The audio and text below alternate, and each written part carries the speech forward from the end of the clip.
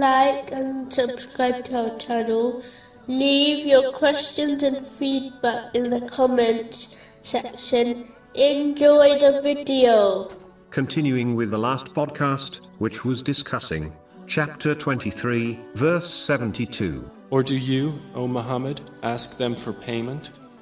But the reward of your Lord is best, and He is the best of providers. In a narration found in Sunan Ibn Majah, number 4108, the Holy Prophet Muhammad, peace and blessings be upon him, advised that the material world, compared to the hereafter, is like a drop of water compared to an ocean.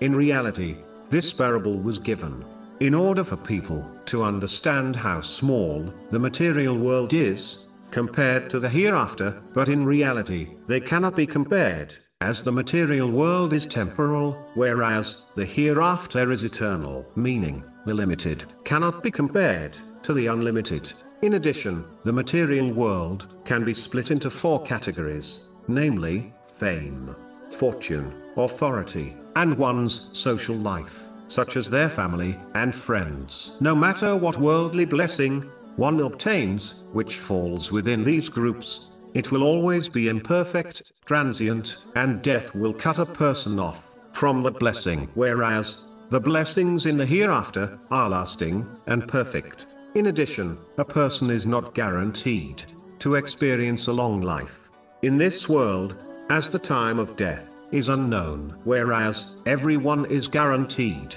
to experience death and reach the hereafter. So it is foolish to strive for a day, such as one's retirement, which they may never reach, over striving for the hereafter, which they are guaranteed to reach. This does not mean one should abandon the world, as it is a bridge which must be crossed in order to reach the hereafter safely. Instead, a Muslim should take from this material world enough to fulfill their necessities and the necessities of their dependents, according to the teachings of Islam, without waste, excessiveness, or extravagance, and dedicate the rest of their efforts in preparing for the eternal hereafter by fulfilling the commands of Allah the Exalted, refraining from His prohibitions, and being patient with destiny, according to the teachings of Islam.